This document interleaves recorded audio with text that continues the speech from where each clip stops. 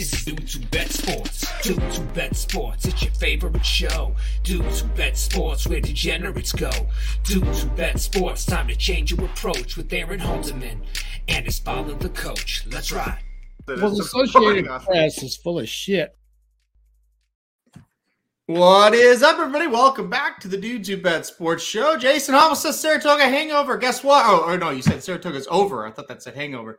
Jason, that's why we're on the air. We came on right as it ended because we wanted to cheer everyone up. Papa Dude, how are we today? I guess for you horse racing degenerates, it is a horrible day, isn't it? It's the worst. Hate this day. Really? Oh, it's the worst. It used to be when, so you just totally switched. It used to be when Oaklawn ended, you were just sick as a dog, and now it's Saratoga. It's the worst. I hate it. It's my least favorite day of the year. And like I said, they just ran the 12th race about 10 minutes ago. It made it a little easier because it did rain today. All the races, well, not all, but the last two, I think, turf races came off. So that made it a little bit easier. It wasn't a real pretty day. But yeah, it's very sad. But I think it's so short, isn't it, a season? They've lengthened it, but yeah, it does. It's too short. Yeah. And it completely sucks. Yep. It's the worst every year. Every year it's awful. So now you got about a 2-month lull until the Breeders' Cup, right? Yeah. I mean, there's still really good racing that'll happen, and Santa Anita's coming back, and we still got a week of Del Mar. That's great. They run an extra week this year. Well, they started later, and now they're running later. Yeah, I mean, there's some good stuff, but yeah, no Saratoga is this. Yeah, it's definitely sad for sure. Yeah. Kentucky Downs is going. Kevin O can't figure that out.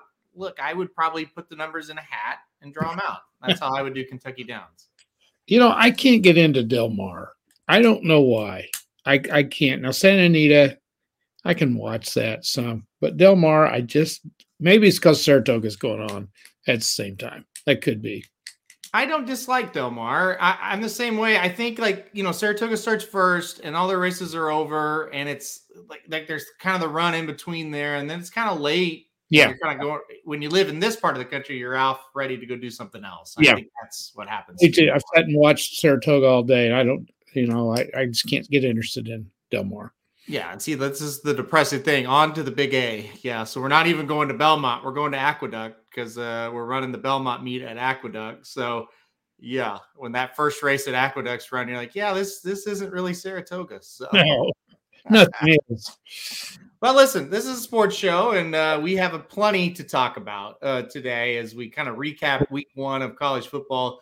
It was fun, man. Even from Thursday all the way through last night, it was just nonstop action, a lot of fun. You forget how exciting college football is until it's back and right in front of us. I know, Papa Dude, you've got kind of your biggest surprises or the big winners of week one, and then some of the disappointments as well. So we're going to go through the scores, kind of recap everything, and then you can kind of jump in when you've got one. You bet. You guys chime in with yours too. If you've got a big I call them my good ones are going to be the principal's honor roll. I'm going to use some school terminology here. So our good ones are going to be the principal's honor roll, and the other one will be the failing list. So we've got 5, maybe 6 or 7 here. I got a tie for 5th on a couple of these. So all right, if you agree with them. I like it. Yeah, people are going back to school, so we'll theme it like that. I like it. Yeah. All right, I'll pull up the scores now, and we'll get going on this, and we'll start with the Thursday night games. God, these were good games. We're going to do the top 25, by the way. Oh, it started off Oklahoma State and Central Michigan. Listen, this was never in doubt. Oklahoma State got way ahead. Central Michigan has some success on offense late. They end up covering this. What's up with Oklahoma State? Was it a good game for them? I mean, we've kind of had mixed reports from the media in Oklahoma. What did you think about Oklahoma State? Well, it didn't make either list. However, I think there is some doubts a little bit now with Oklahoma State that we might not have had before. Now, you kind of zeroed in on, you thought they would struggle. They didn't early, but they did later on. Did they let off the gas? It's possible. So they didn't make the list, but they're kind of a question mark at number 12, I think. They're going to have to play better than that. Well, I kind of had a feeling that their defense would struggle because a lot of experience coming back for Central Michigan and not a lot of experience for Oklahoma State. And they did struggle a bit. Their offense was great. We talked about how experienced the offense was, and they played fantastic. They certainly let off the gas offensively, but defensively, they just kind of had some struggles a little bit. But I would not be too concerned. They're going to get better throughout the year. A lot of inexperience there. So I said it when I picked Central Michigan with the spread. I think it was 21.5. Mm-hmm. So this is not a knock on Oklahoma State. This is more of I think Central Michigan will be able to score points on them, and they did. I'm still not like down on the Cowboys. I think they're going to be fine, but they're going to have some trouble early without any doubt. All right, let's move on. West Virginia and Pittsburgh. This was one of the games of the week. Even if you get into the Saturday games, this is fantastic. These two teams hated each other. The backyard brawl was back. Took 11 years before they were able to get back together like this. Pittsburgh pulls away. Well, sort of. It didn't really pull away, but inches away and wins 38-31. What was your takeaway from this one? Fantastic game. This is the conference West Virginia belongs in. They should get out of the Big 12 and get into the ACC if they can. It's better geographically for them and everything else. This was a great game. I was very impressed with both teams. I think West Virginia is going to be pretty good. It was a tough loss for them. I don't have Pittsburgh in my top 25, but I will if they win this week. We'll be discussing next week's games more on Wednesday, I think. But just a little preview. Pittsburgh and Tennessee this week. That's going to be a great game. I think the winner of that one will definitely, if Pittsburgh wins, they definitely be in my top 25. They're already in the top 25. I think they're a tad overrated. But I was impressed with them. I really liked Daniels with West Virginia. That was a great game. Yeah, it really was. And Mackie Man says a lot more scoring in the game than he thought. And I agree. It didn't feel like that was going to be the case, but they really got going in the second half. Both quarterbacks were transfers. I thought both of them at times played really well. I think they're both going to be fine. So, I was really impressed by this one. We're not going to talk about Wake Forest and VMI, but there was another game on Thursday, and that was Penn State and Purdue. I'll bring it up real quick here. Mackie says his Boilers blew it on Thursday night. They did. I can't argue with that statement. I'm sorry that your team didn't do it there, but what was your takeaway from Penn State Purdue? Well, we said it, I don't know, I think it was on the Daily Show we do. It was just a matter of Penn State outclassed Purdue, or how did you phrase it in the horse racing world? Yeah, just outclassed them. I think Purdue talent-wise probably had just as good of a team, but the jersey said Purdue and the other one said Penn State. That's the way. That's the only way I can describe it. You watch the game, it's like I think Purdue's a little better, but they couldn't get it done. No, it's a huge, huge win for either one of those. That was a key game to how well they do. Most of us have Penn State out just barely outside the top 25. We probably would have them out a little more if they weren't Penn State. This is a game they had to win. Now you can start looking at them and saying, okay, they can go 9-3, 10-2. Whereas before, if they lose this game, you're looking 7-5, 8-4. So I've got this one as one of the eye openers of the week for me. I thought Penn State was much better offensively than I've seen them. And I think they may use this as a kind of a jumping off point for them for the rest of the season. I thought that was a huge win for Penn State. Jason says the only guy Franklin can outcoach is Brom. I don't know about that, but I know Franklin won a lot of games at Vanderbilt. He must know how to do something. I thought Penn State certainly they just kind of were able to edge them out, outclass them, like you said. Yeah. Like I said, it just felt like Purdue was the better team, and they lost it. So, good win for Penn State. Well, fast forward one day to Friday. Michigan State beats Western Michigan 35-13. They end up covering this spread. It was right there at the line. I was not overly impressed with the Spartans. No, just so. I'm not too high on them anyway. About the way I thought the game would go. I think they're one of those on the borderline top 20, maybe top 20 teams, maybe just outside the top 25 when it's all said and done. So this was a nothing game really They couldn't move the ball very well. A lot of those points were in the last quarter, as you see there. They scored 14 in the fourth quarter. It was tight for a while. I don't think Western Michigan is that great. So they're not awful by any stretch, but they're not like a top MAC team, in my opinion, this year. Yeah. So I was surprised by the score of that game. And like I said, not a great offensive look on Friday night. All right, let's move on to Saturday. The game we were at, Oklahoma beats UTEP 45-13. I was thinking about this today, and you may agree and you may not agree.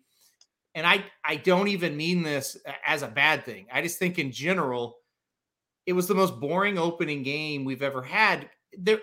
We were solid. Every position or every person you ask about is like, yeah, that was good. Yeah, that was solid. Mm-hmm. There was no wow and there was no horrible, right? Mm-hmm. Yep. Totally agree. I was bored to tears.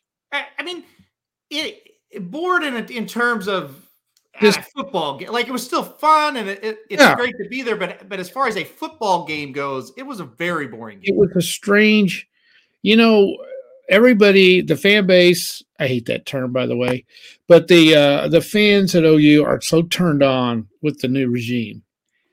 The game, there wasn't any doubt who was going to win, really. They got out to 21-0 lead. It was really hot. It was just everybody was ready to go, I thought, but it just never happened. It's a really strange, you're right. It was a strange feeling for a home opener. I think some of it is next week is not a good game at all. And I think they're just waiting for the Nebraska game, which most people think will be a rout. But that's a big thing. If you're an old timer like me, the Nebraska-Oklahoma game means something no matter what. So I think they're waiting for that maybe. And then I think game 4, when K-State comes to town, I think if we're 3-0, I think it'll be a totally different feeling.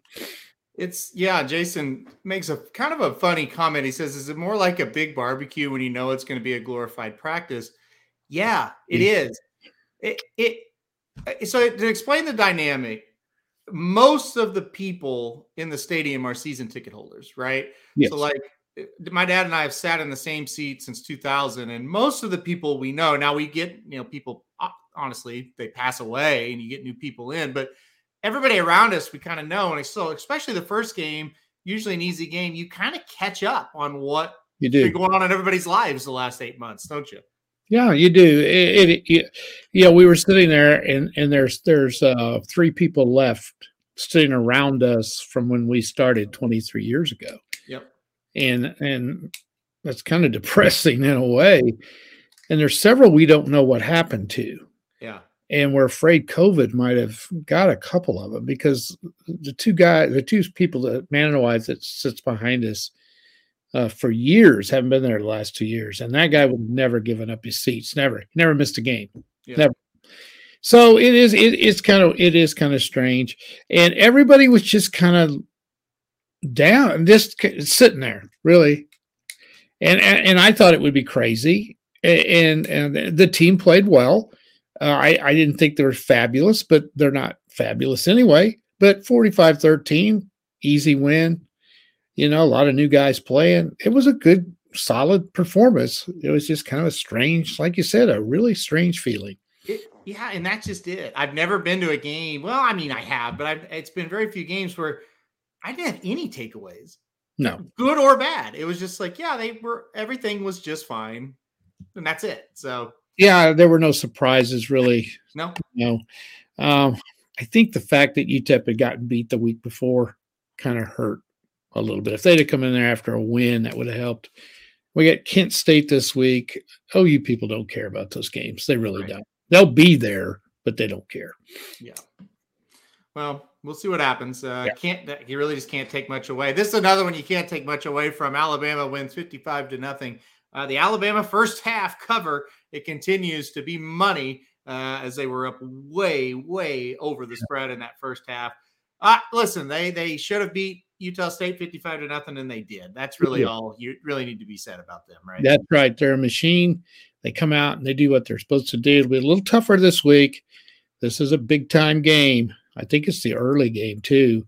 They go to Austin to play Texas, and, they'll handle them, I think, but that's still a tough chore to go down there. Texas will be ready, but I don't think they can go toe-to-toe with them. It'd be pretty surprising to see Texas give them much of a game, but yeah, it's you always have to play well when you go to Austin. So we'll see what happens with them this week, and we'll talk about that one on Thursday. I'm sure try to analyze what's going to happen there with the spread and everything like that. We'll move on to Notre Dame and Ohio State. It was a feature game of the week as far as the rankings go. It was a very competitive game. Notre Dame had the lead at the half. They got shut out in the second half, though. And Ohio State edges clear late for 21-10 victory. Ohio State does not cover here. So what were kind of your takeaways of Ohio State? Well, I'm hearing a lot of people go, what is wrong with Ohio State? Well, anytime you beat Notre Dame, I would say they're happy that they beat Notre Dame. Now, they didn't play well offensively, and they've lost some people. They lost some receivers, and their other guy got hurt in that game I read this morning. So they're down 3 quality receivers. We listened to this on the way home. Notre Dame handled them really well until late in the game. So my takeaway on that is I was surprised they didn't score more points. But Notre Dame may be pretty tough. I don't like Notre Dame's offense. I think they're really going to struggle there. Do you think if Ohio State scores 21 a year ago on Notre Dame, they would have won? I don't know. They may not have. So in a way, it's like, okay, why did the offense struggle? Maybe Ohio State has a little issue here. It's a first game, so you don't have to panic. But for them to hold Notre Dame to 10, I thought that was a good step defensively. Well, especially as bad as they've been on defense. So. Yeah. And Notre Dame had all summer to prepare, and we'll just have to see. We listened to this, and Notre Dame did nothing on offense second half.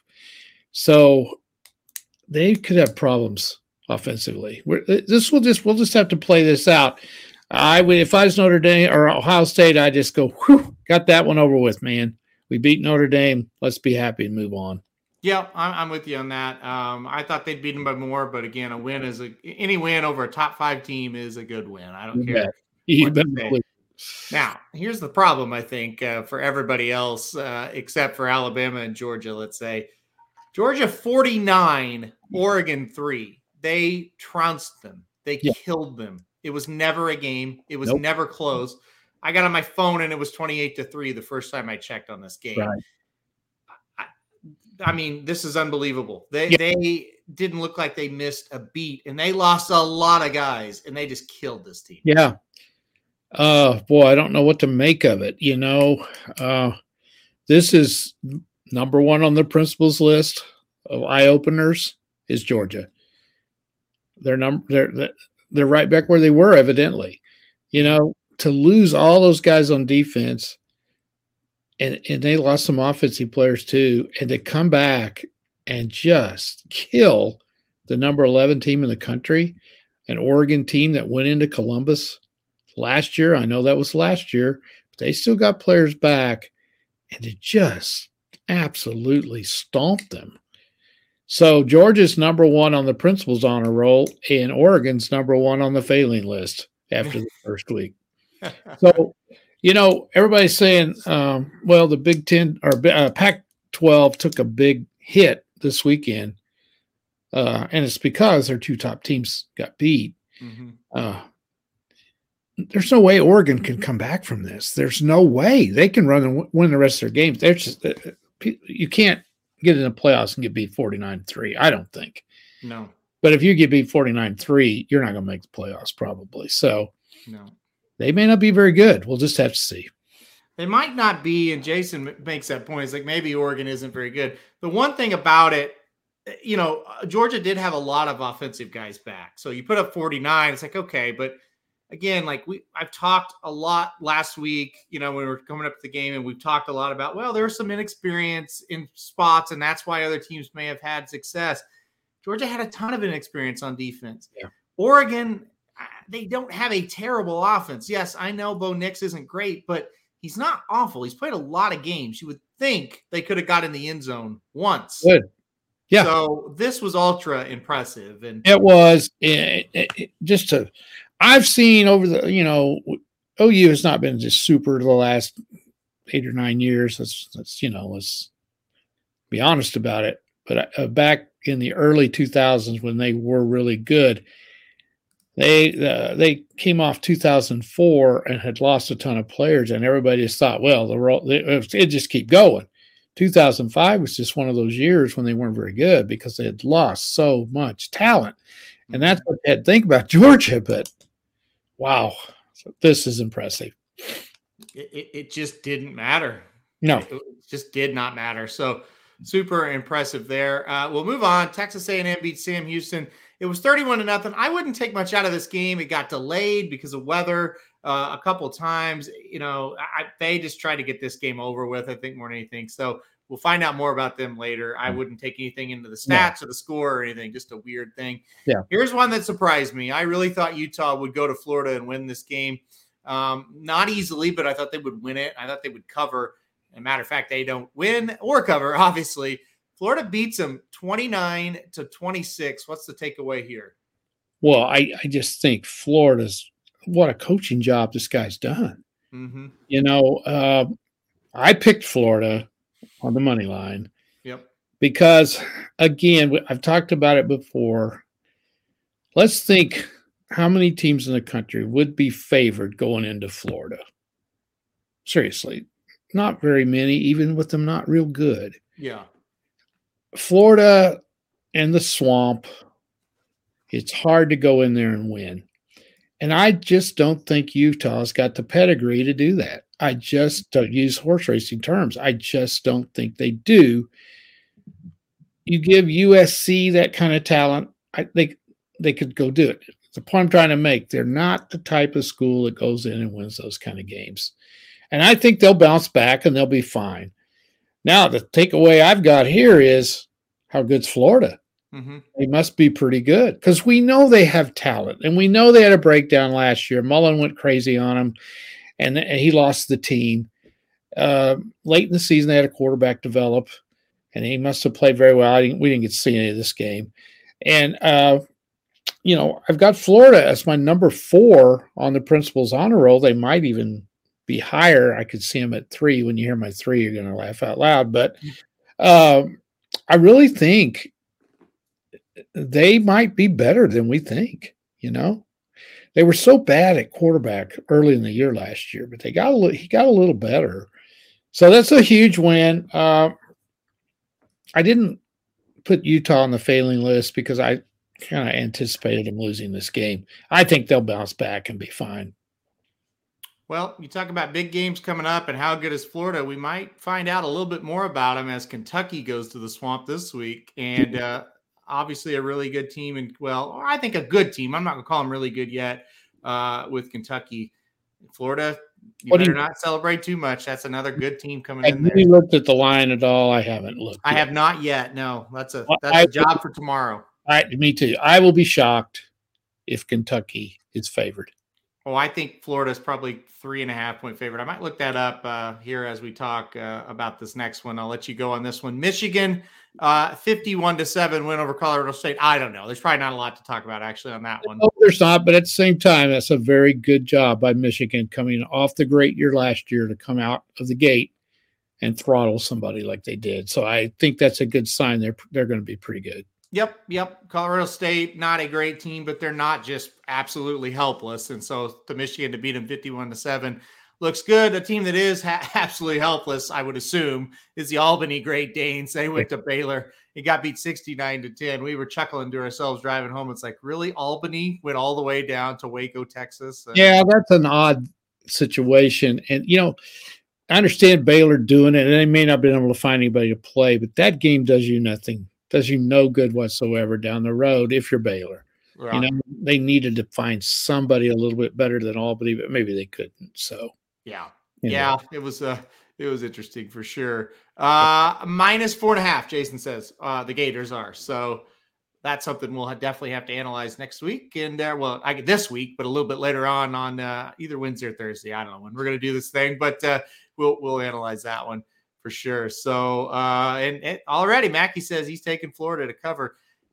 Historically, Florida beats Kentucky. Kentucky did get the job done last year. So we'll see. Kentucky usually plays them close in Lexington, not in Gainesville. Yeah. So We'll see. That's been close no matter where it's at lately. Lately it has, yes. So we'll see what happens there with Florida and Kentucky. That'll be a good, really good company. Kentucky goes there and wins. It tells you that the Pac-12 is pretty bad because Utah, if Utah couldn't go in there and win and Kentucky can, that's not good for the Pac-12. Well, to use the same comparison, Kentucky's a school that's just like Utah.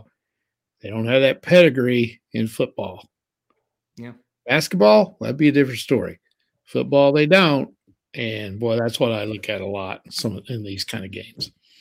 Yep, you're not wrong. You're absolutely not wrong. All right, let's move on. North Carolina State and East Carolina. We talked about how North Carolina State could lose this game really easily. You did for sure. They maybe not should have, but obviously could have. 21-20.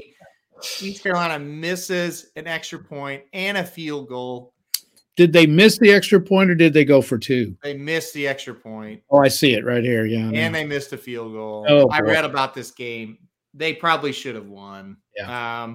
But they didn't. We talked about it. If you're a North Carolina State fan or coach or player or whatever, any win would have been a good win. Does that still hold up? Do you still feel good about this if you're North Carolina State? I doubt if they feel good about it. They will if in 7 weeks they're 7-0. Yeah. Then they'll forget all about it. And at the end of the season, so will everybody else. That's the thing. Right now, everybody's ragging on them. But if they reel off 7 in a row, nobody's going to remember that game. So that's why it doesn't matter how you win early in the season. Just win the damn thing. And they did. And they didn't lose. And that's what's so important. So, yeah, I've lowered my expectations for them a little bit, even though I was kind of like you. I knew this would be a tough game for them. We were following this game on our phones, and I kind of stopped paying attention. It was 21-7 because I thought, well, maybe North Carolina State's just a little better than what we thought, or East Carolina's not very good.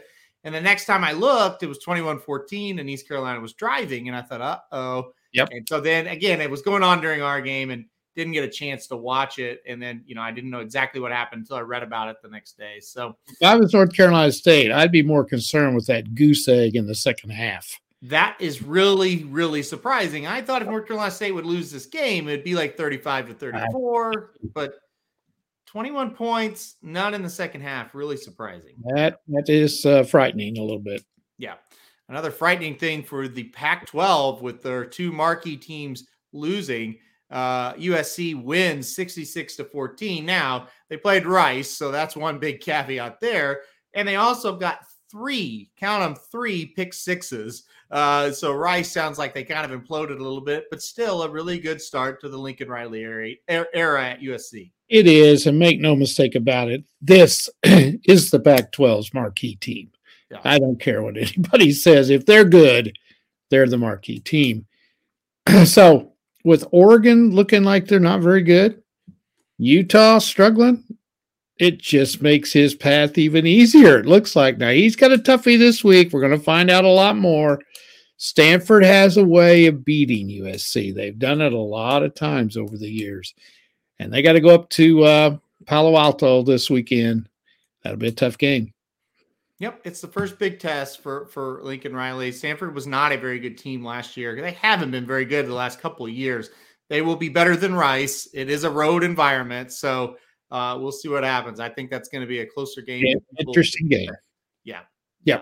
So we will figure that one out on Wednesday or Thursday. All right, Miami beats Bethune-Cookman 70-13. I guess Bethune-Cookman doesn't have too good of a team this year. Miami dominates there. Good start for Miami, but again, it's Bethune-Cookman. Wisconsin 38, Illinois State 0. It is what it is, right? Just a win. Wisconsin. Wisconsin win. I thought, listen, we have a lot of family members. We had family members at the game, and I've got a lot of Arkansas friends, and they were all complaining to me. And I see the score in Arkansas 31, Cincinnati 24. So Arkansas wins. Arkansas covers. Arkansas opens up the season beating a playoff team from last year that's got a lot of guys back. Explain to me why Arkansas fans are upset. They're stupid. Thank you. if they're upset, okay, they have been in the toilet for quite a while. Okay, they had a little breakthrough last year. If their expectations are so damned high that a 7-point win off a playoff team from the year before is bad, their expectations are too high. Yeah. That is a great win. I've got it number 2 on the principal's honor roll. I mean, I thought they'd win. I was a little questionable about the cover, but I thought they would cover. Yeah. But this is a great win, Arkansas fans. You need to shut your mouth and to celebrate this, because from what I read, they could have easily lost. Cincinnati made a lot of mistakes. But it doesn't matter. Again, if you want to be where you think you are, and Jason's right, they do have kind of an inflated ego.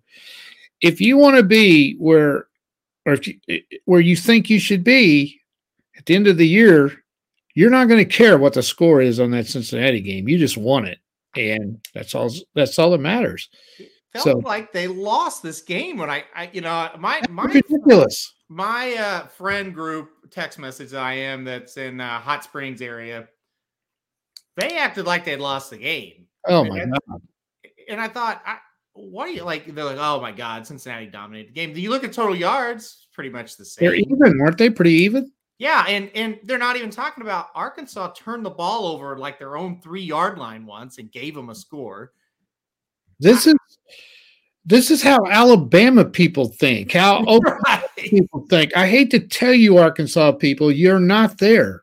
No. You're not there. 8-4 for you. That was great. And you had a great year, but there's a damn lot of difference between 12-0 and 8-4. I just thought this was a really good win. So I don't think they should be upset at all. And a great win. Yeah. Who they got this week? This Carolina. Yes, South Carolina. Spencer Rattler comes into town this week. They South Carolina got a so-so win. They did not look great, but they did win. I'm sure their fans were happy that they won the game. So. Well, here's how Arkansas people might be thinking. They might be more happy to beat South Carolina because they're in the SEC 31-24 than they would to beat. Maybe they just didn't respect Cincinnati because they're not. I think that's a lot of it. I don't think people still respect Cincinnati, and I think when they saw the quarterback was gone, they just thought, they're not very good. I don't know. Like I talked to my uncle, and he was a lot more happy with the win. Did he go to the game? Yeah, I believe so. He was a lot more happy with Aaron. Kevin's realistic. Right. He said, look, they have problems, but that's a pretty good team they beat. I was like, yeah. No kidding. Yeah. No kidding. A pretty good team. Week 1, everybody's got problems except Alabama and Georgia. So. Absolutely. That's a great win for the Hogs. I thought it was a great win. Yes. Everything like, our defense is terrible. It's like, well, the other thing is, a terrible team. So you got to ask yourself too: would you have been surprised if Cincinnati had won? No. I thought Arkansas would win. I thought they would cover, but I also said it could go the other way, and you're not going to be surprised. It's a great win. You better celebrate it, boys. That's a good one. Good win, and South Carolina coming up, and that would be a good win if you beat them this week. Absolutely, everyone's a good win. What do you mean? Absolutely. Especially at their schedule, they don't have an easy game all year hardly. So, they celebrate it. Yes. All right. Miami, Ohio, and Kentucky. We talked about Kentucky. They're going to go to Florida, and it's going to be a huge game for both of those teams. But this week, Kentucky gets it done 37-13. Workmanlike win there for them. And I thought the quarterback Levis was good again. He had some good stats in this one. Ole Miss, the stats weren't great in this one. They do not cover. They do win 28-10 over Troy. They're the only SEC team before LSU last night that did not cover this week. I didn't watch this. I mean, obviously, I don't think there was a replay on yesterday, so I wasn't able to watch it. Were you surprised that the offensive stats didn't look so good for Ole Miss? A little bit, yes. Not really surprised in the spread of the game much. They lost a lot of players. I mean, that quarterback's pretty good that they lost. So they may struggle a little bit offensively. Not a real impressive showing, though. No, I agree. All right. Houston and Texas San Antonio. I have not been able to find a replay of this. I've read about it. I've watched highlights. This was a hell of a game. In 3 overtimes, Houston wins 37-35. A massive win for the Cougars. We talked about how their schedule is tough to start here, and if they can win, they're going to be tough. What was the takeaway from this game for you? Well, the same as the Arkansas thing. If I was a Houston and North Carolina State, if I was a Houston fan, I just go, whew, we got out of here with a win, and that's all you want. I didn't see any of it either. I kind of thought they would handle them easier than that. So either San Antonio is just as good as they were last year, or Houston may not be as good as I think they are. Still, that is a huge win for them. Texas San Antonio was ready for that game. That was a good one. And now they got to go to Tech this week. Houston does. And again, Tech's a notch below what they used to be. That's still not going to be an easy game for Houston this week in Lubbock. That'll be a toughie. They get through that one, and watch out for them. Yep. This is a huge win. They looked like they were in some trouble for a long time. They kind of made a comeback, a furious comeback, I should say, in the fourth quarter.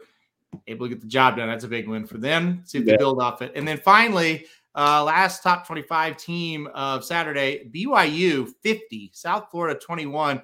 South Florida's not very good. I understand that, but I think this BYU team is going to be a tough out no matter who they play. Very impressive win. Look at that score at the half, 38-7. Yep. They were only 12-point favorites. I'm kicking myself for not making that a best bet. It was, but I didn't make it my best bet. Mm-hmm. That was another one we're going to talk about here in a minute, or I am. And, sometimes teams struggle. First game on the road, way down in Florida. I know South Florida is not very good. I thought they'd struggle a little bit, but obviously they came out of the gate and they whipped them 28-0 after one quarter. They're going to be tough, and they got the Baylor Bears this week. That's going to be that. To me, that's the best game of the week. It's going to be a good one. That'll be a night game probably. So, there's, we said last week, sometimes the first week we have a lot of good games. Second week we don't have as many. Mm-hmm. Ace this year, there's some really good games. All right, let's talk about a couple of your other, because that's the top 25. Well, I'll tell you what, let's talk Clemson, Georgia Tech tonight real quick, and then we'll go on. I do want to talk about what Kevin Ose brought up there, Spencer Petras from Iowa. We got to talk about that game. But anyway, Clemson, Georgia Tech tonight in Atlanta. Clemson now a 24-point favorite. If you remember last year, Clemson had a lot of trouble scoring, especially early in the year. Got a little better later in the year. Last year, when you saw 24 points and Clemson was favored, you'd take the other team just because of those scoring problems, and you'd be right. Yeah. This year, are they going to be better offensively? Is Georgia Tech any good at all? Yeah. What's your take on this one? I think that's the key. Is Georgia Tech any good? I've got them rated about as low as anybody from major conferences. I don't see them winning more than 2 or 3. So that's why I think that line's 24 more than anything else. Is Vegas doesn't think Tech's very good. Okay, so let's look at 24. Let's look at some scores here. 31-7, 38-14, 45-21, and you cover. Well, do you think that score is going to be in that range? That's kind of what you got to think. The key is, does Tech have any offense? I don't know.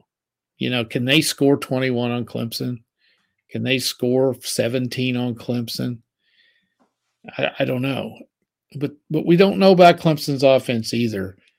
If I was going to do anything, I might take the over-under, but I also can see Clemson getting some interceptions, some defensive touchdowns out of it. I don't know if I don't think I'd bet this game, though. 24 is a lot of points, don't you think? I hate this game as far as betting it as well. Yeah.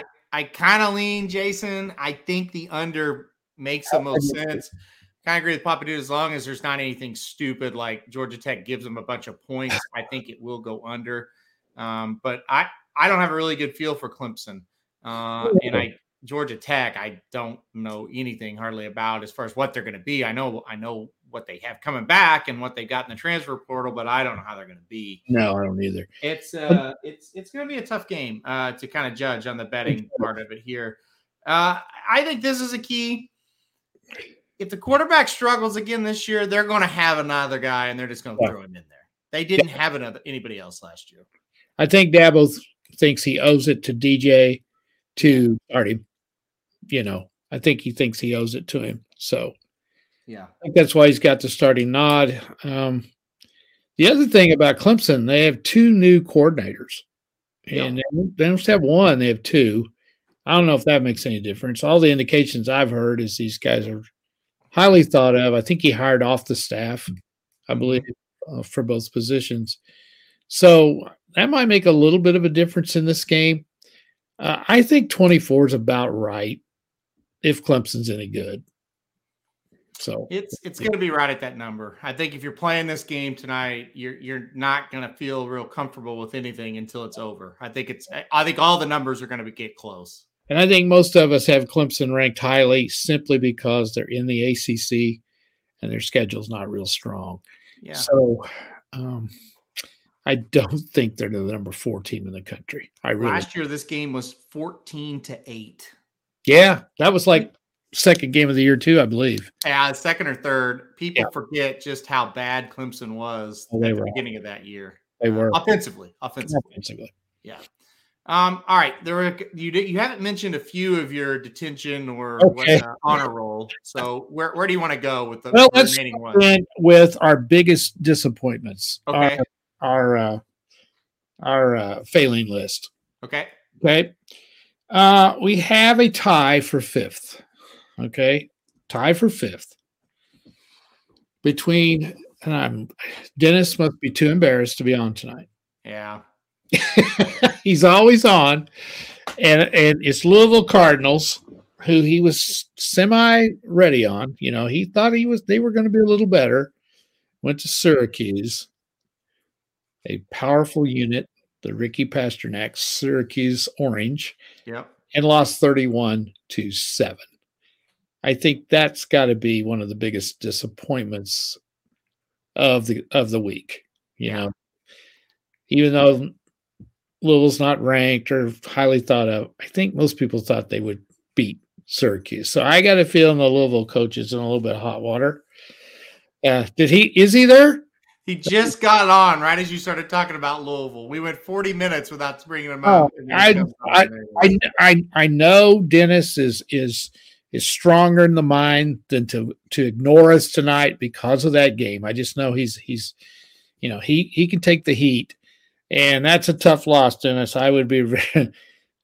Are they on the coach in Louisville? I'm sure they are. Yeah. The other one might deserve to be ranked a little higher, but it was my best bet of the week, and that was San Diego State and that horrible effort they put up against Arizona. Yeah. Losing 38-20. Now, this is where you're going to argue, but we'll get to it in a minute. Anyway, I'm not terribly shocked they lost, but they gave up 38 points to Arizona. Yeah. San Diego State has traditionally got a very good defense. Yep. I was shocked, weren't you? It was a horrible effort. Yeah, I was shocked at this game. Mm-hmm. All right, my number 4 disappointment, LSU last night and the way they looked against Florida State. I thought they'd win that game.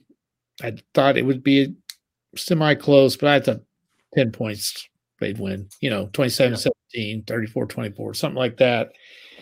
And should have got beat a lot worse than this. When you look at the score, you say, well, they only lost by 1 to Florida State. If you didn't see the game, you would think, oh, well, why has he got that ranked as number 4? It could have easily been 38-17. Yeah. They looked awful. I am confident Brian Kelly will get some things worked out. I don't know how good they're going to be this year, though. So that was my number 4 on the failing list.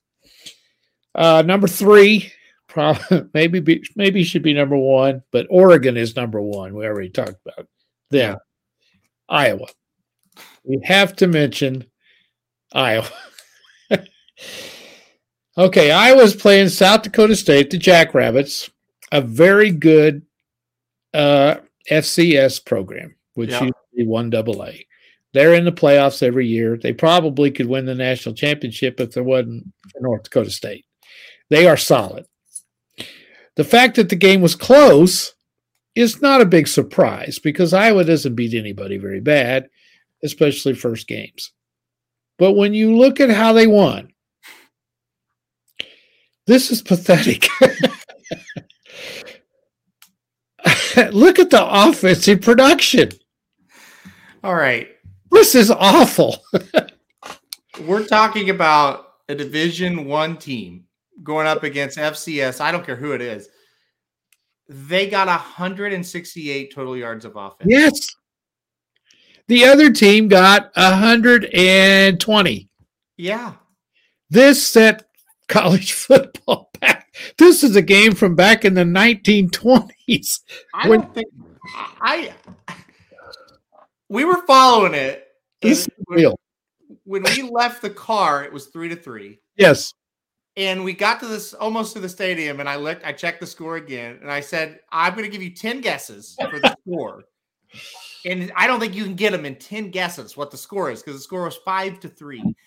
And no. It was incredible. I mean, they got 2 safeties.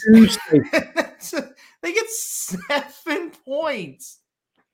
I bet you, if you had told that South Dakota State coaching staff that you're going to hold Iowa to 166 yards of total offense, they would say, we're going to beat a team that played in the Big Ten championship game last year. Yeah. Spencer Petras, who is awful. Oh, he is. 11 of 25, 109 yards, and an interception. Well, first of all, you got to ask yourself, why did they only throw 25 times? Look at that, though. They only ran, 61 plays? Yeah. And the other team only ran 57. How can that be? I guess they ran the clock. Because both of them held the ball. I mean, I hadn't looked at the stats. This is unbelievable. The longest play from scrimmage for South Dakota State was 12 yards, or the longest run was 12. And Iowa had one for 11. And that's the only play the guy got. Was 20 yards for South Dakota State. The longest play was 27 for Iowa. I don't know, but hold on. The longest run from Iowa was 11 yards. Well, that's the same guy that had the longest pass reception too. So that must be a receiver. Yeah, probably a reverse. A reverse. Yeah. Well, we saw Iowa a lot last year. They won games they shouldn't have. Saw the quarterback and thought, well, they'll try to get somebody different. And I don't want to pick on the guy, but he's not very good, obviously. This is unreal. It's just unreal. Oh, Kevin says an Iowa receiver. I don't blame an Iowa receiver for transferring. That's for sure. But incredible stuff. It is. This is just the weirdest game ever for this time period. Yeah. College football's crazy. The team we saw, Texas El Paso, which isn't very good, they moved the ball. I mean, they had some semblance of an offense. Their quarterback was decent. It's almost incredible statistics. Really, that was just it. UTEP is not a good football team whatsoever. But like you said, and we were talking about it walking out of the stadium. I said, no matter who you play nowadays, they have a semblance of an offense. Now, maybe they turn it over and they don't score, or they make some dumb mistakes, but guys are usually open. Yeah. And usually can move the ball on you some. This Iowa thing is just like incredible. I was listening to a radio station in Oklahoma today on the internet, and this guy's an Iowa fan that was he was on with Chris Plank today. Uh-huh. And he said, he was listening to it on a feed from somewhere, and he said, it was just the boringest game ever. He said, it was just awful. I can't remember how many punts. There were like 21 punts, I think. Yeah. Incredible. So you talked about Iowa plays Iowa State this weekend, which who knows? The over-under here is 41.5. Listen, if Iowa State doesn't beat them this year, They're never going to be, but I wouldn't bet a nickel on them to beat Iowa. How about this? Lord chimes in and says he watched The Sting on Netflix last night. Thank you. Telling you, great movie. Listen, I can rate movies. I'm telling you, Lord, I really appreciate that. These guys made fun of me so much. No. I did not make fun of you for The Sting. That's a good movie. Yeah. For those of you that don't know what's going on, go back to what day was that? Sunday when the dudes who bet. Sunday, yeah. And we had a movie who our favorite movies are, and that was one of mine. But anyway, back to this. That's just an incredible game. I'm hearing everybody wants to fire the head coach at Iowa. He's been there 23 years and has won more games at Iowa. When you just have to stop and think about where Iowa is. Okay, Ames, Iowa is out in the middle of nowhere. Yeah. Where are you going to go get players at? Where are you going to go get them? You're miles away from Texas. Yeah. Ain't nobody from Texas going to go to Iowa and play. You're miles away from Florida. You're miles away from California. Where are you going to recruit? Yeah. And for him to sit there and win as many games as he has is just incredible over the years. Somehow they win. They do, and he's one of the best coaches there is. They're fundamentally sound, but you can't win with this kind of offense. I wouldn't think. So that's number 3, and they could have easily been number 1. The other big disappointment has to be Virginia Tech. Brand new coach, fired the other guy, go in and play that tremendous Old Dominion team and get beat 20-17 in the home opener. Yeah. That's not a very impressive performance. So they're number 2 on the failing list, and then Oregon has to be number 1 on the failing list. Quickly to the eye-opening games. I have a 3-way tie for 5th. I thought the Oregon State win over Boise State is very impressive. Good win. Yep. Are they the best team in Oregon? Man, it's been a while since we could say that, but after week 1 they are. And here's the other thing. Is Boise State finally dropping? Mm-hmm. Oh, they've had a bunch of great coaches up there, and they've been really good for a long time. I don't know how. Again, that's a place. Where do you get your players? Yeah. There's only about 500 people in Idaho anyway, and they ain't getting their players from Idaho. So that's quite an impressive run they've had. But Oregon State thumped them 34-17. That's a good win. They were up 24-0 at the half. It's a very good win. Yeah. They beat them very easily. I don't love the Beavers either, but and then tied with that was the Florida State win. That maybe could be ranked a little higher. Are the Seminoles back? I don't think so yet. But you know what? They throw a monkey wrench into the ACC. If they're decent, they're going to win some games because they're going to think they're going to win. And going into Tallahassee is not easy. So they could upset some people if they're decent. Mm-hmm. And then I have Penn State in that fifth place spot also for their good win over Purdue. I have Florida at number 4 with their win over Utah. The number 3 one is the Arizona win over South Dakota State. I know it doesn't mean a damn thing, but that's eye-opening to me that Arizona, which bottom 10 last year, just a horrible team, won one game, goes into San Diego and wins 38-20, and it was convincing. That's a good coaching job going on there. Where have they done this? They're going to be interesting to watch and see if they can win 4 or 5. That would be great.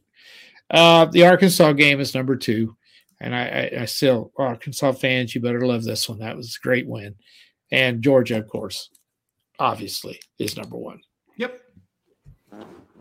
All right. Well, there it is. There's the list. There's the recap of week 1 of college football. It was a lot of fun. Like you said, we've got some great games coming up, and we will go through them all. I still haven't decided on a Wednesday or Thursday night. I think Blinkers Off might be moved permanently to Thursday afternoon now. With Jared's boy in school now, it kind of shifts his schedule a bit. We might do it on the afternoon. So if that happens, then we'll do our show on Thursday night. But of course, if Blinkers Off is Thursday night, we'll do our show on Wednesday night. So still trying to knock that down, but we will be here one or the other, and we'll go over all the games coming up for week 2. And also the NFL is back. And so we'll go over those as well. That's right. I haven't even looked at that yet. Yeah, you better start studying up right now. Tomorrow. That's tomorrow. If we do the show on Thursday, that does give me an extra day. Okay. Well, maybe we'll do it on Thursday because we need your best, Papa Dude. We need your best. By the way, the Thursday night game, I can't remember what the game is now, but I think it is a doozy.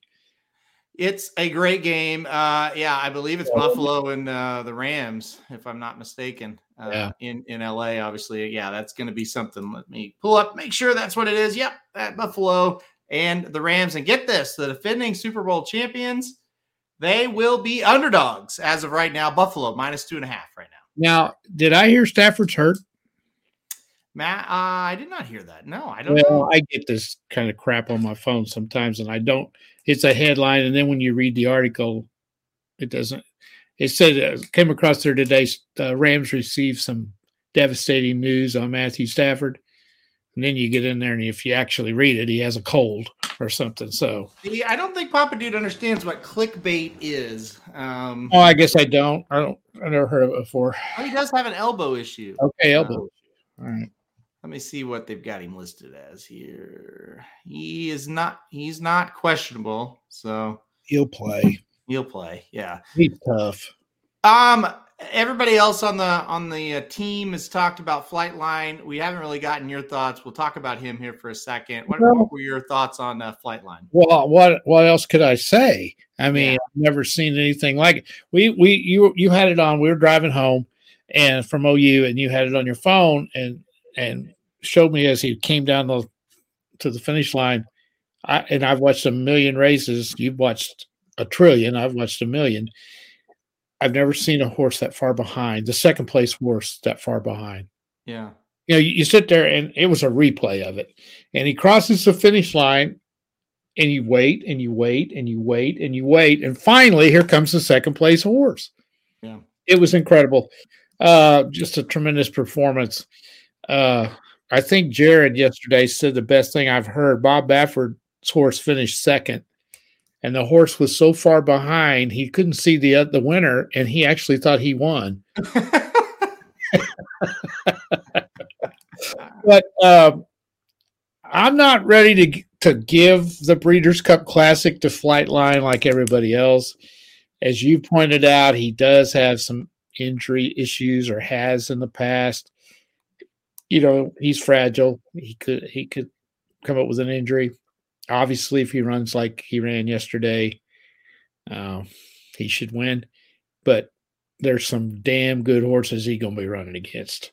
And we'll see. But it was something to see, that's for sure. It was a spectacle. There's no doubt about it. And it's something, you know, you're not going to see that very often. No, and the announcer who's seen a million races. Yeah. Go back and listen to his call again, especially down the stretch. Yeah. He couldn't. You could tell he's sitting there going, "What am I seeing?" Right. Yeah. That was fascinating to me to listen to him because he called a lot of Zenyatta's races, so I know his voice very well. Yeah, Jesse says he reminded him a lot of Secretariat at Belmont, and you do get that flashback, and you really want to make the old people angry on Twitter. Just say that, and boy, they get mad. But the bottom line is Is Jesse that old? No. I'm not saying Jesse. I'm saying say that, and the older people on Twitter will jump all over you. Listen. Every era has horses, and this is our chance to say something like that. Sure. And he won by 20 lengths, almost 19 3/4, and it was amazing. It did remind you of that. It absolutely did. He kept going faster, and the rest of them just could not even make up any ground, and it was incredible. Well, everybody, and rightly so, everybody wants to call Secretariat the greatest horse ever. Yeah. There's no way to make that statement, really. I mean, it's apples and oranges with some of these others.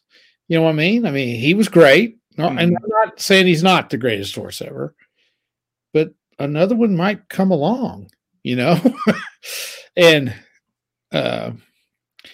until you actually see the horses run against each other, how can you say who's the greatest? Yeah, that's what I kind of.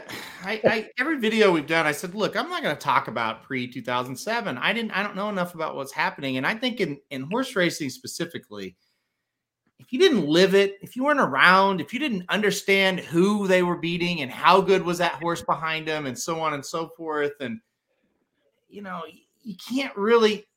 Yeah, you can watch replays and go, wow, but you weren't there. You don't really know what was happening. And I don't mean to be like an asshole, but I don't really trust anybody to tell me, right? Because I see other people's opinions on races are happening now, and it's like, I don't want that guy's opinion on anything, right? That may have been there in 1970 when it happened. So I know. I can't comment on it, and I'm not going to debate it. From 2007 to now, Flightline's the best horse I've ever seen.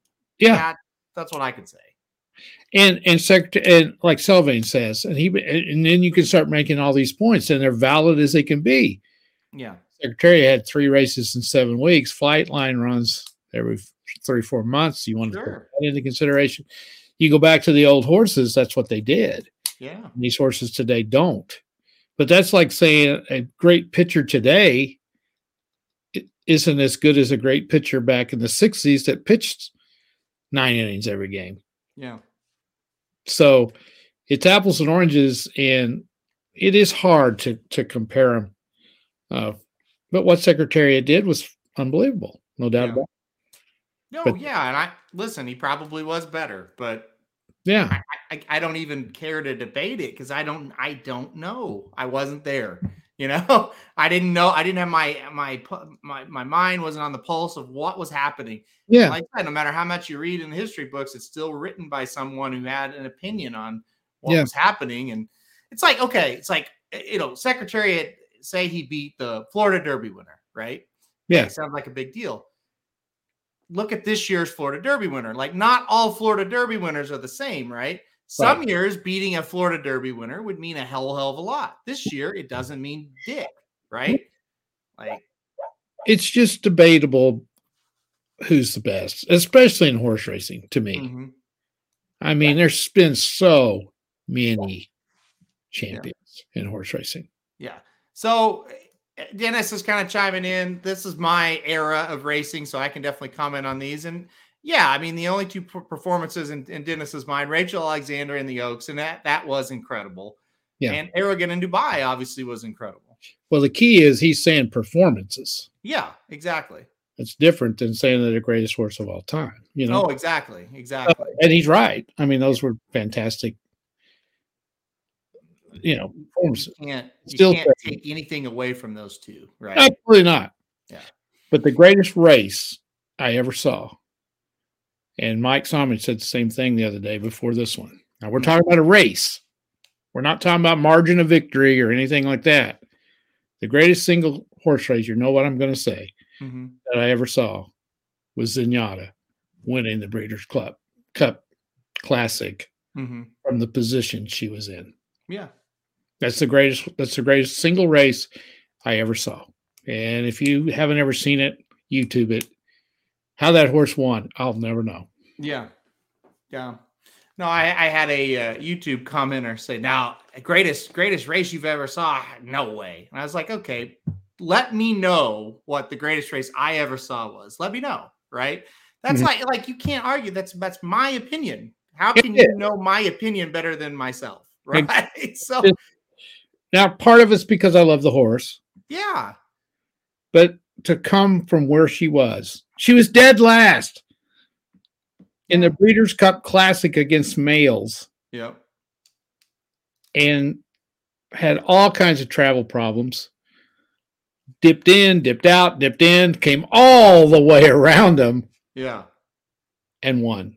No, it has to be one of the top ones ever. Yeah. For I say ever as in 2007 on. Again, I don't anything else I don't agree or I don't worry about because I wasn't there, but or into it. So yeah, I mean it's got to be right up there. Yeah, and Mike Smith should have retired after that. I mean, whatever you think about Mike Smith now, he knew how to ride that horse. Well, at that time, Mike Smith there was nobody better. Right. Yeah. you go back and watch all of Zenyatta's races. How many? And once we became a big fan, Yeah. almost every race I thought, oh God, today's the day. She's not going to win. Yeah. And all of a sudden, my God, it looked like a tornado going across there. It was just very few times did she win easy. Well, I certainly Zenyatta and Curlin, obviously, and I would throw Rachel in there. That kind of got racing dudes, two dudes at least, into racing enough to try to do something with it, right? Well, Curlin started it. Yeah, Curlin, Zenyatta, Rachel, driving that fuel of, wow, this is really awesome. Without those horses, we probably wouldn't be here. But at the same time, I think my job to people is to kind of, sure, I would love to protect the legacy of Curlin and Zenyatta, and no matter what I see, say, there's no way they're better than this horse. But it's not the way to look at it. You got to be honest. You got to look at this thing fully. Yeah. And I continue to evolve my opinion on who's the best horse I've seen with the most talent. And now it's Flightline, right? Here's the deal. I was a huge Curlin fan, but never have I thought Curlin was the best horse of all time because Curlin lost too many races. Yeah. Yeah. He was a great one. Come on. Yeah. But he lost too many times. A great horse doesn't lose very often. Yeah, I view Zenyatta to be better than Curlin. I don't know peak Rachel Alexandra when she was just a monster. I don't know that Curlin would have beaten her. But can't you? I've always said this. I'll go ahead and I'll go this. Zenyatta's the best female horse ever, and no one's ever going to convince me any different. Well, since I've started following it, I would agree. She's the best female, and Rachel is a very close second. And the reason I can't put Rachel in there, Rachel didn't want to race after a certain time. Well, Rachel lost her form, and Zenyatta never did. Which is rare in females. But Rachel also had a season that is unmatched by almost anybody, male or female. I'll give you that, but she didn't stand the test of time, and that means something. Yeah. Rachel and Zenyatta are like a peer, and then your Songbird, Beholder group, and I'm probably leaving a few out. They're kind of that next tier, right? That's how I look at the filly side of it. Right. But when you think about it, after the second race of Zenyatta's career, she never ran anything but a stakes. Yeah. Okay. How many horses can say they can go 19 times and never lose a stakes race? Yeah. Well, 17. First two was a maiden and an allowance. Pretty crazy. You can say that. Yeah. There ain't very many. And the only race she ever lost, she almost won that one. I guarantee you, had she won that again, she would have went down as the greatest horse ever. Yeah, that's right. Monomoy Girl's another one Mackie and Dennis brought up. Definitely in that tier with Beholder, Songbird, Monomoy. I think they're all right there. Mm-hmm. Not saying they on their perfect day they couldn't have beat a Rachel or Zenyatta. But in the grand scheme of thing, overall talent, I think they're just below Rachel, Zenyatta, and then just below is Beholder and Songbird and Monomoy. Even a horse like a Blind Luck, she might be just below Beholder in that group. And Habit of Grace is another one just below. And then Ness is kind of sitting just below them with a chance to get up to that level.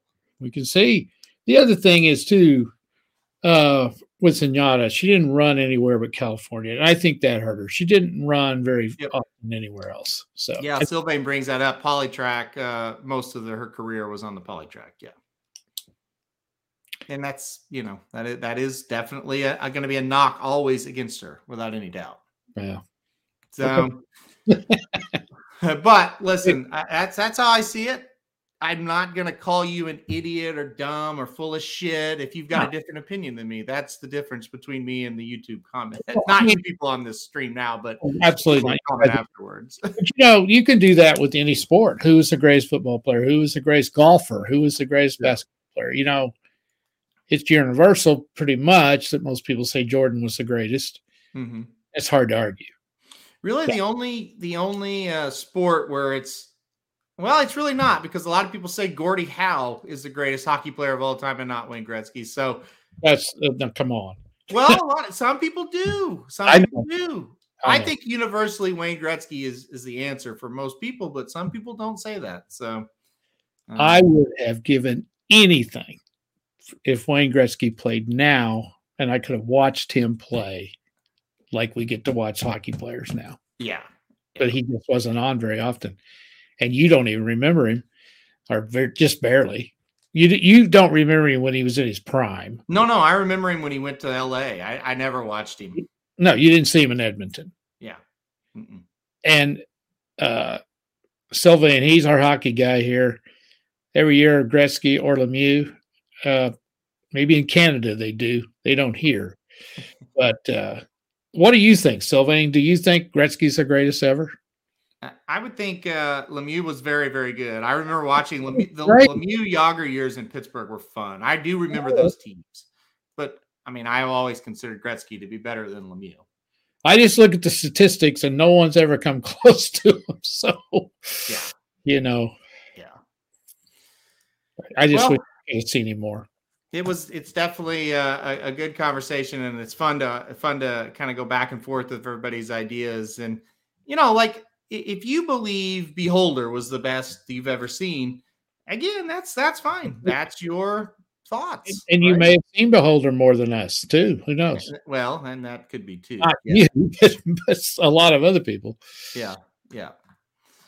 Yep. It's Gretzky owns every record. Yeah, exactly. Why do they keep records? That's why. So, yeah. They're running the generous portions at Del Mar. So I'll kind of stay down here for just a second. Samich picks the 8. The 8 looks to be in good shape in third.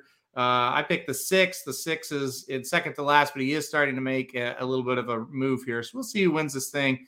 Looks like Samich's 8's in a real good spot. Just took the lead.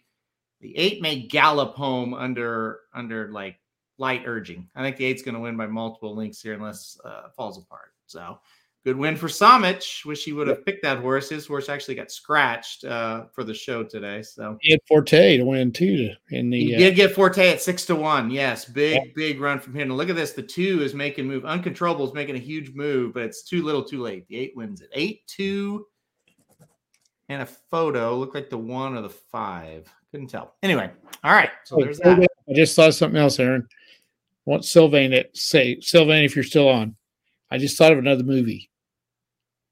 Okay. A hockey movie. You know what I'm talking about? Mystery Alaska? Mystery Alaska. Yes, very good. Little known movie. Yeah, that's a good movie. That's one of my favorites. If you like hockey, that's definitely a good movie. Sylvain, you ever seen that? I'm sure Sylvain has seen it. My guess would be Sylvain has seen Mystery Alaska. Yeah. I'd like to see that again. I haven't seen it in years. It's been a while. I made Heather watch it. She didn't like it.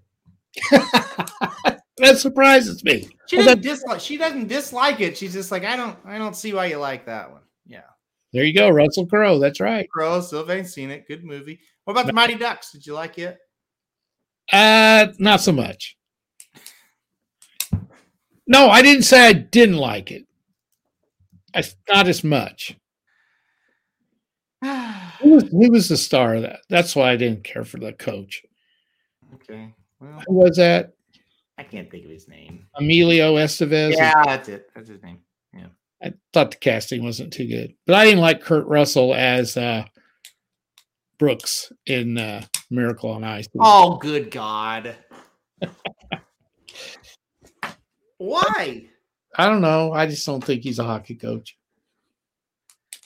Now, what's Brooks' first name? Can't think of it. Rich. No, it's not. Herb. Herb, yeah. It would have been hard to play him. Somebody to play. That would have been hard. Yeah, Miracle. That's a great movie. Yeah, great movie. I didn't like Gene Hackman in Hoosiers either. All right, we got to go. Oh, wait a minute. Wait, hold on. I liked him. I didn't like the basketball scenes too much. Oh my God. I didn't like how they portrayed him on the sidelines. Why? And him wanting to get kicked out on purpose and that kind of stuff. He wouldn't have been allowed to get away with that. Gene Hackman in Hoosiers was absolutely fantastic. It was a great performance by Gene Hackman. I misspoke. I misspoke. He was good. I misspoke. And What I didn't like about Hoosiers was I thought it was a little far fetched that a school would let a coach act like that on the sidelines. Maybe they would have back in the 50s. I don't know. They wouldn't. They wouldn't now. he had anger problems. That was the point of the movie. Oh, I understand that. I understand that. I didn't care for that part. I loved. There's so many things in that movie that I liked, and so I did misspoke. He was great as a teacher. He was great with what was the guy's name? The drunk. Oh, God, what was his name? Shooter. Yeah. That no, what's his name that plays him? He's fantastic. Yeah. Okay. You really think Kurt Russell did a bad job playing Herb Brooks? No, I did not say that. I didn't like him in it. Why? The stereotype I have of Kurt Russell is not a hockey coach. I thought he was fantastic in that movie. Oh, I did. You need to rewatch it. Oh, I love the movie. I didn't say he did a bad job. Oh my God. We need to do a movie podcast just for him to sit here and say things and me to be like, what? I'm picky about movies. What were your thoughts on Samich not liking Forrest Gump? Because I have somebody else that didn't like it. I can see why some people wouldn't. It's very far-fetched. I have to admit, the first time I saw I didn't ever see it all at the same time.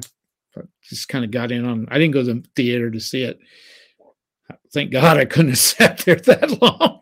But I could see it. It's kind of funky, him going to Alabama and running down the field and out the, to the through the tunnel. It's kind of stupid. Some of it is. See, he was amazing as Herb Brooks. I thought he did fantastic. No. Maybe you don't know Kurt Russell like I do. I do not. Jesus. Heather did not like Forrest Gump. I love the movie. I do. And the more I watch it, the better I like it. The first time I thought it was kind of hokey, but no, I like it. I agree with Kevin. It is quintessential Samich. Like when he said that, I thought, of course you don't. Like, yeah, he's got a different take on that. Well, don't you kind of have to be a little bit Southern to like it? Maybe that's what it is, because Heather's like, I don't get it, and I don't really like it. And Heather doesn't like Andy Griffith. No, she doesn't. But no, she was like, yeah, it's kind of just a dumb movie to me. I didn't care for it. Yeah, I can see how somebody wouldn't like it. Yeah, well, great moments are born from great opportunity. Mackie Man 13. No see, doubt. Jason, he struggled with it. Well, Jason, you're from the North Country. Yeah. So maybe that's what it is. Maybe it's a Southern thing. What is this? I love the Express movie. What is he talking about? I don't know. What do you mean? I don't know what that is, Sylvain. Express. I go to the theater maybe 2 times every 10 years. This never was really a movie. If you don't appreciate performances like Kurt Russell being Herb Brooks, and I don't know how you like movies. He did a bad job. I just didn't see him as a hockey coach. That's why it was so good. Okay. Jason, Andy Griffith, he loves it. The movie about Syracuse football player. Oh, that was a good one. Is it The Express? That's what Sylvain's. What's it called? So. Yeah, it is. What's it called? Something Express, I think. Is it called The Express? It may be. Is that Ernie Davis? I think he died. Let's see here. Yeah. Okay. Yeah, I've never seen that. Yeah, it was pretty good. Huh. Dennis never watched Miracle. Oh, no. We gotta go. I can't take it. I cannot take this any longer. I'm telling you, we need to just have a show where we just throw out shit from the top of it and we'll have more people.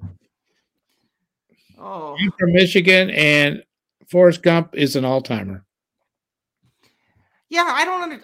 Listen. I didn't come on here thinking it's a north-south thing, but the evidence was there. 3-0. Or 3 people did not like it from the north, but JL likes it. So maybe it's a New York thing. Samich is originally from New York. Well, Heather doesn't like Andy Griffith because she don't understand it. Heather has never really watched it. That's the problem. Oh, you know what? Heather hates Seinfeld too. I don't get that. I would think she would really like that. I think so too. But she likes The Office. She doesn't really like The Office that much. Well, she just doesn't like good comedy then, evidently. Oh, maybe not. Well, maybe not. She might be old enough for president, the way things are these days. I was going to say, I think you got to be 75 to be. I don't have the energy. JL hates Seinfeld. Seinfeld is you either love it or you hate it. It's polarizing. You got to watch it a lot before you understand. Just like The Office. Sandy and I were talking the other day. We love The Office. We were talking the other day. You just watch that one time. Yeah. You go, this is the stupidest show I've ever seen. If you just have ever just watched it once. Yeah. But if you watch it over and over, the little jokes that are in there that you got to know the character before you understand it. Oh yeah, I'll find out what Heather likes, and I'll report back on What that. is her favorite show? She loved Supernatural. She really liked it. She watches a lot of Netflix, doesn't she? Yeah, she loved Supernatural. She liked Breaking Bad a lot. Trying to think of some of the other ones we've watched. Supernatural may be her favorite show. I like Breaking Bad, but that is the hardest show I've ever tried to watch. Yeah, you have to really pay attention for sure. For a guy that can't stay awake, man, you're just screwed. Well, yeah, I mean it's very intricate show. Yeah, she does like to watch wrestling. Yeah. Okay, see, then that she's all accountability now. It's gone. So. Yeah. After Watch Miracle, you need to go to Lake Placid. Totally agree. Go to the arena and the hair stands up back your neck. Yeah. I've been there. I love it. It's awesome. It's definitely something to do for sure. I'll never forget the night they won. I was coaching a basketball game. I was head coach at a basketball game, and my dad came to the game. Your grandfather. Mm-hmm. And the game we were warming up, and he walked all the way across the gym, which wasn't that far. It was not a big gym. Right. And he goes, "You're not going to believe what happened." I said, "Uh-oh." Well, I thought something bad had happened. Right. Yeah. Yes, the United States just beat Russia in hockey. I said, you do realize we're the only 2 people in this gym that give a shit about that game. and I said, you got to be kidding me. He goes, no. He said, it was the most thrilling thing I've ever seen. Yeah. And, of course, then everybody thought that was for the gold medal, but it wasn't. They had to come back and beat Finland 2 days later for the gold medal. And the thing that gives me the chills is every time, and Jason, you'll know what I'm talking about because you've been there, when you kind of make a little turn and then boom, there it is up on the hill. It's up kind of on a hill is where they played it. And you can kind of get up on the hill and you kind of look down on kind of the main street of Lake Placid. And it's like, how did they have an Olympics here? It's tiny. This is the tiniest little place. And what was that street like after they won that game? Like, how insane was that town when that happened? It always just kind of just. Well, I do the same thing when I go to venues. You know, I look around and say, God, what was this like when this actually happened? Yeah. And then, of course, Sylvain, he's got to win. He's got to rain on our parade. Canada did not play that year. Yeah. Okay, Sylvain, don't deny us our one thing, okay? And I did not know that, by the way. I didn't know that. I can't overstate it enough. It is so small. This town is tiny. This town, the main street is only about 3 or 4 blocks. It's think about Estes Park, Papa Dude. Sure. And it's about half that size, I'd say. Did they have everything there, or did they have some other events, other places? No, they had almost. Now there was the surrounding like mountains were kind of not in town, obviously, but yeah, everything was there. Wow, it's. Why don't they go back and have it again? That would be really cool. That's good, Mackie, man. I tell you, I say that all the time. Yeah, Kevin B., you know about it as well. Growing up playing hockey since I was 5. My first time ever stepping foot in that 1980 rink to play in a tournament was just an unreal, amazing venue, small town. Lake Placid, lots of hikings, mountains, Olympics. That's all it's known for. There is still a store dedicated just to that. I buy something from it every time I go. U.S. Olympic Hockey Store. Yeah, and all kinds of 1980 merchandise and stuff that you can get right there in Lake Placid. So it's a special, special place. Everybody should go there once if they're a sports fan. And even if you just like to go see a beautiful little mountain town, it is that as well. Very, very cool. I've heard. I think it's not a regret, but I kind of wish we had grown up in an area where we could have played hockey. Yeah, for sure. That would have been fun. Yep, it would have. But what are you gonna do? We grow up in the middle of this dump, so we're just make the best of it. All right, we've gone on, and it's time to go. Time to go. Heather probably thinks I'm dead up here. So I told her 7 o'clock. I'll be down. It'll be a short one tonight. An hour and 26 minutes later. We haven't talked about anything we're supposed to talk about in 30 minutes. So it's probably time to go. We will be back Wednesday night or Thursday night to talk about who we're betting. It wasn't a great first week, but it wasn't a disaster either. Kind of tread water through most of last week. So hopefully this week will be a little bit better. We got a little bit better feel, and we'll see what happens. So, all right, guys, we are getting off of here now. We appreciate each and every one of you. It was incredibly, incredibly fun. Another fun podcast. And like I said, we'll be back next week. So see you guys. This is Dudes Who Bet Sports. Dudes Who Bet Sports, it's your favorite show. Dudes Who Bet Sports, where degenerates go. Dudes Who Bet Sports, time to change your approach with Aaron Halterman and his father, the coach. Let's ride. Well, the Associated Press is full of shit. If you do not agree with this, you're cursed.